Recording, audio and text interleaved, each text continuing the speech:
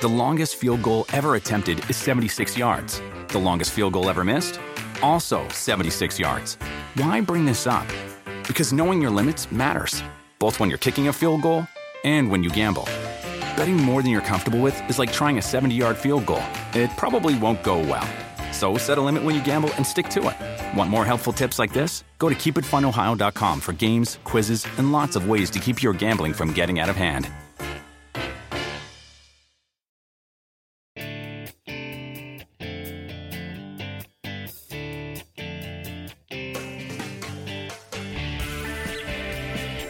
Hi, welcome to Splash and Go. Nate Ryan here with Dale Jarrett and Kyle Petty. Sunday concluded the NASCAR season at Phoenix Raceway. The Cup Series wraps up. And guys, I want to start with the fact that NASCAR finished its season with its last 10 races occurring exactly when they'd been intended to occur when the 2020 schedule came out more than a year and a half ago. So what kind of an accomplishment do you think it was for NASCAR to get through 2020 and end with the playoffs, the final 10 races, the integrity of those being attacked from a scheduling perspective, despite all the other challenges this year? Yeah, I think it says a lot about the organization and how everybody weighed in to see how we could make this happen. And incredibly, it did.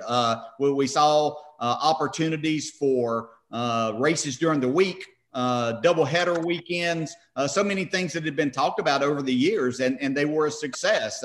But the biggest thing is how much the drivers, the teams, sponsors all bought into this idea that we could run a complete season. And, oh, yeah, the last 10 races are going to be exactly when they were supposed to be. Texas didn't abide by that totally, but it was the same week anyway. And yeah, you really have to applaud the effort that was made and everybody putting forth and being a part of that effort. And to think, I really wondered when we started back with everything that was going on, how many drivers might miss a race, and only to have a couple of drivers go through that situation and have that to happen, just amazing. And it turned out to be very entertaining racing with no practice, no qualifying, but everybody did their part. And at the end of the whole thing coming out, we got a brand new champion. Yeah, and listen, I agree. I think you could not – the vision that NASCAR had for the year, it is absolutely amazing to me that everything worked except for Texas exactly the way that they thought it was going to work.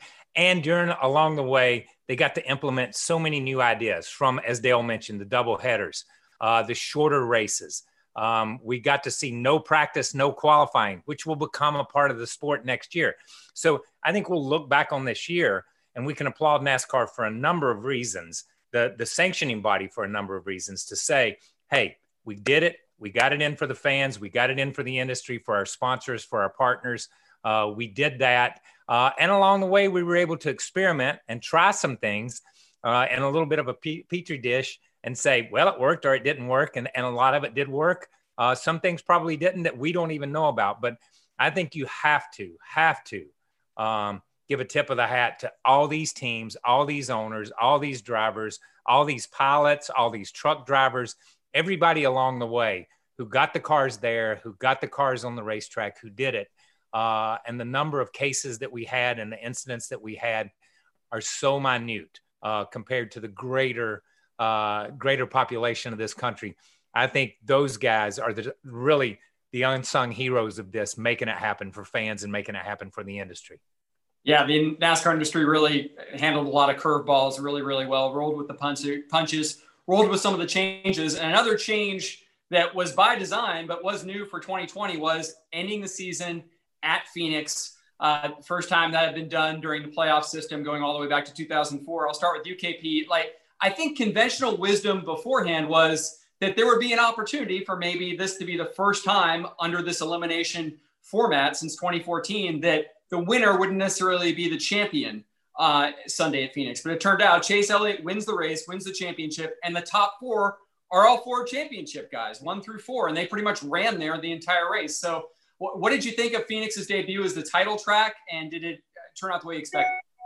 I'm not going to say that it necessarily turned out the way I expected. But listen, I thought Phoenix was the perfect host. If we go collectively and look at NASCAR, if we collectively look at the truck race, the Xfinity race, and the Cup race, and listen, I have no problem with those four guys running 1, 2, 3, and 4, because those are the four guys that every round they get a little better. They get a little better. They get a little better. For the last round, they should be better. They should be better. They take it to a different place, and we know those teams can. I'm a little bit old school. From 1974, if we go back that far, you go Ontario, you go Riverside, you go Atlanta and Homestead.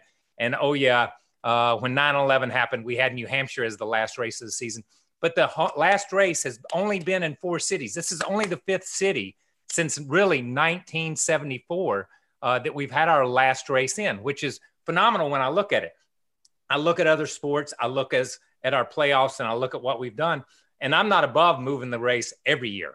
The Super Bowl moves every year. The NBA Finals move every year. The Major League Baseball, the World Series moves every year. So why not move it around? But I felt like Phoenix and all the naysayers that pointed at it at the beginning of the year and said, this is going to be terrible. This is never going to work. I think they have to rethink that statement, because I think it worked for the fans, it worked for the teams, and it worked for the sport. Yeah, I think, the racing was tremendous. All 3 of the series, the Truck Series race was phenomenal. The Xfinity race was great with last lap passes for the championship there, just amazing. And then the racing yesterday in the Cup side of it, Logano led, Brad led.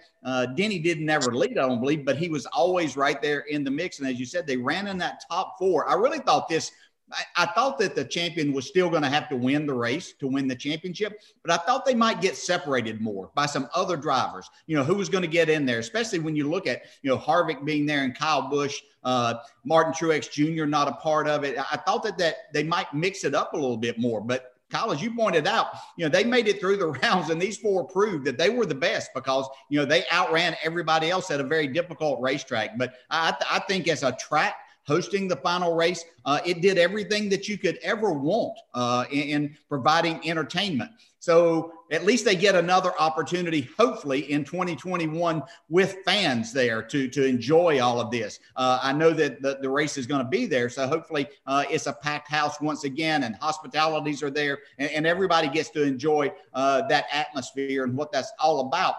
But I do think that it needs to move around for a track to have it a couple of years in a row or possibly 3 years in a row. I don't mind that idea, but I think from that point, we don't need to lock in on one place. There are so many places we can think about that would provide a great championship. Martinsville would be a great place. And I know that a lot of this is going towards short track and road courses that the fans are liking and seeing. I'm not advocating that a road course get the final race, but I think some of these short tracks, even Bristol could be a great place. And think about Charlotte, where everybody is, and not having to go somewhere and have it right in Charlotte. So a lot of opportunities, but Phoenix didn't disappoint for me at all. Yeah, and you're right, DJ. It'll be better next year when they do have fans there. Hopefully more fans. They had some Sunday, but hopefully even more next year, not just at Phoenix, but at many tracks. You could still tell, though, even without the full grandstands, that Sunday's champion was a very popular champion. 2-time most popular driver Chase Elliott wins his first championship. In the process, with his father, Bill Elliott, also being a NASCAR champion, joins the Pettys, Richard and Lee Petty, joins the Jarretts, Ned and Dale Jarrett, as that father-son championship combination. So I'll start with you, DJ. What does it mean to have that father-son duo as a champion for Chase Elliott? And, where does Chase go from here? How many more championships do you think he can win? Yeah, well, let me say first and foremost, it's really good for the sport that Chase Elliott won, and he went out and did the job 2 weeks in a row. He had to get it done. He had to win the race to be the champion, and told me a lot about this young man, that he's got everything that you want and need to be a champion. And he went out and performed at the highest level when needed to have that name, that Elliott name. His father is so famous, just like KP's father, the King.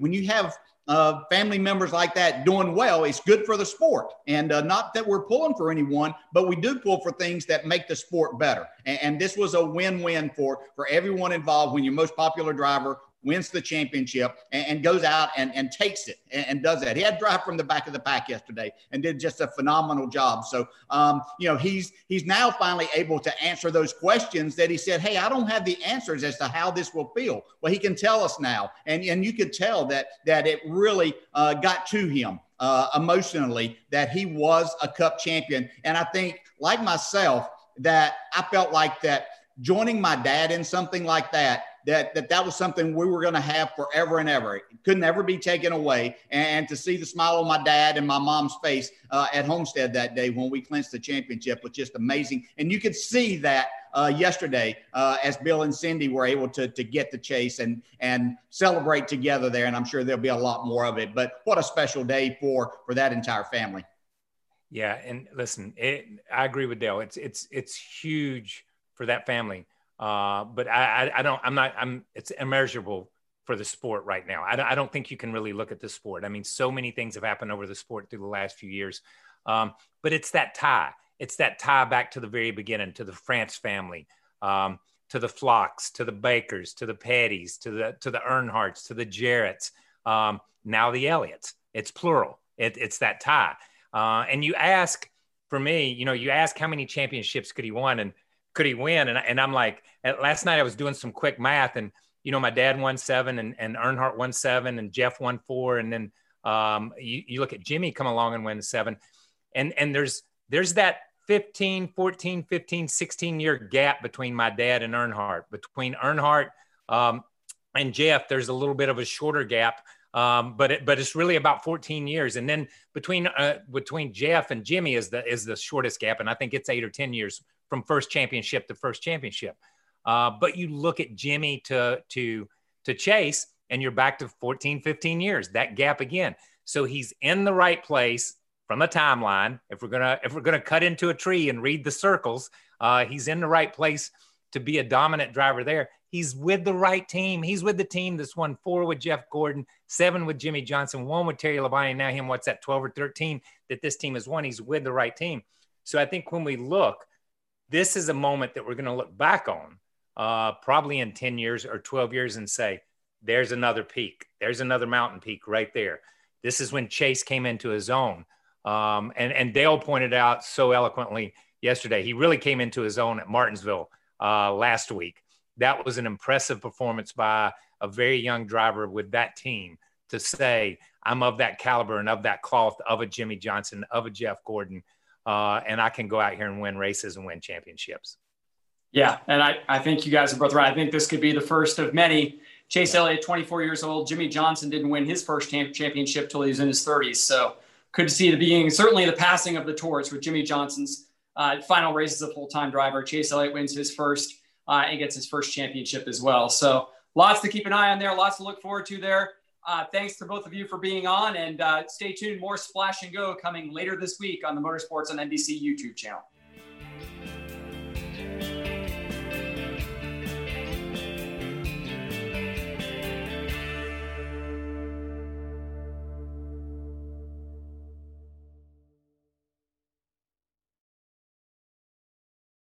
The longest field goal ever attempted is 76 yards. The longest field goal ever missed?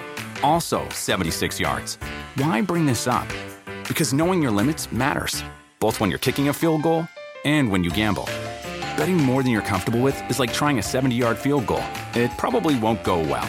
So set a limit when you gamble and stick to it. Want more helpful tips like this? Go to keepitfunohio.com for games, quizzes, and lots of ways to keep your gambling from getting out of hand.